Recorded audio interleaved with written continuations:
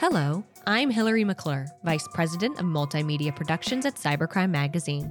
Welcome to Talking Cyber, a cybercrime radio segment where we discuss the latest news and breaking stories of the cyber economy, hackers, intrusions, privacy, security, and much more. Joining us today is Heather Engel, Managing Partner of Strategic Cyber Partners. Heather, welcome back. How are you doing? Hi, Hillary. I'm doing great. How are you? I'm doing great as well, and a couple of really interesting stories for us this week. And I guess let's start with this story that we see from the Associated Press, which is titled, Hacker Claims Breach of FBI's Critical Infrastructure Portal. And a hacker who reportedly posed as the CEO of a financial institution claims to have obtained access to more than 80,000 member database of InfraGard, which is the FBI-run outreach program that shares sensitive information on national security and cybersecurity threats with public officials and private sector actors who run our U.S. critical infrastructure. My mind can take me a million different directions of why we would want to talk about this today. But over to you, Heather. I guess take us through this story and what we know and the implications. This sounds pretty wild to me.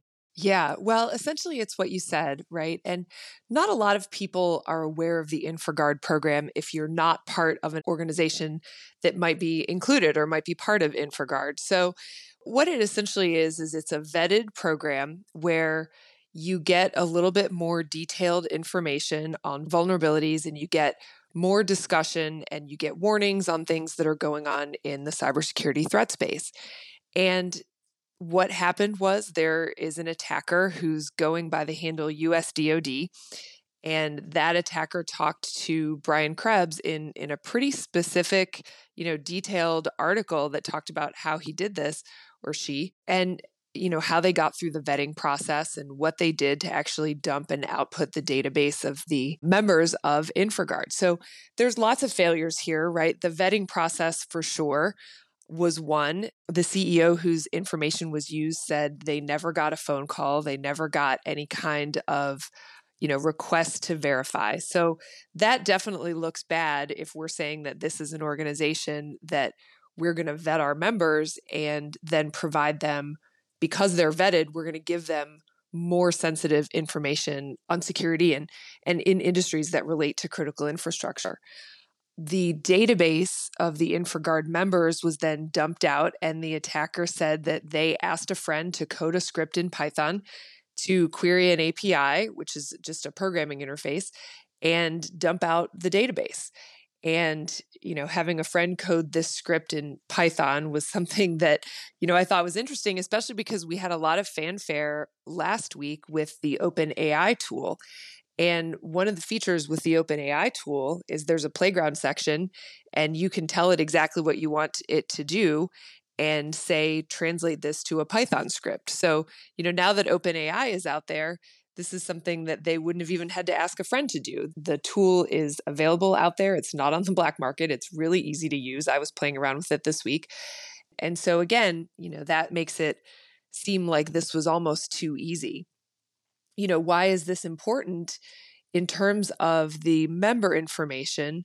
Well, I don't think we know a lot yet about what type of information was provided, but obviously this could be a pretty important trove of data if you want to try to social engineer the members of the InfraGard teams. So I think we don't know, yet. I personally have not seen exactly what information was out there. It looks like, half of the user accounts contain an email address. Some of the database fields are empty. So there might not be too much great information in there. But again, it definitely looks pretty bad. Yeah, that definitely looks bad. I can't believe they didn't verify anything for the person to be who they claim to be. That just seems like insane to me. Yeah, and that's what it looks like, and it creates really bad optics for sure. And one of the points that was made in the articles that we read doing the research for this was that, the data exposed might be minimal, but the bottom line is they had someone get access to, what's supposed to be this exclusive club of people who have more of a need to know for this sensitive information. So it definitely is something that we have to consider if you're going to try to make this a high security, sort of club, well, maybe we need to be a little more cautious in terms of the vetting process. Yeah, absolutely. You're listening to Talking Cyber. I'm your host, Hillary McClure. Joining me today is Heather Engel, Managing Partner at Strategic Cyber Partners. Well, the next story for us, Heather, is brought to us by Security Week. And the story is titled Google Announces Vulnerability Scanner for Open Source Developers. So this week, Google announced OSV Scanner, which is a free scanner that open source developers can use to receive vulnerability details that are relevant to their projects. So, the high number of dependencies that software projects rely on increases the risk of falling victim to supply chain attacks or exploitation of unknown vulnerabilities, et cetera. So I guess, take us through your thoughts on this OSV scanner. Yeah, absolutely. Well, to start with, software vulnerabilities are a leading cause of breaches. We talk a lot about social engineering and how someone gets access to the infrastructure in the first place. But one of the leading causes is unpatched systems and vulnerabilities in your code. And so as we start to, incorporate security into everything, good programmers are hard to find. It is an art, as well as a science. But many programmers don't have security backgrounds. I have a friend who was taking a class on programming, and it was for his job, right? And it was a 3-day class. And I said, I'll be really interested to see what your security module sounds like. And what he told me was he got probably an hour of security discussion during this programming course. And mostly what it said was that you need to find someone who's an expert in secure software programming to help you identify vulnerabilities in your code. And that in and of itself is really difficult, right? So we have to teach programmers so that we can keep up with the demand for software, but then secure software coding is another specialty in and of itself. And those people are really hard to find.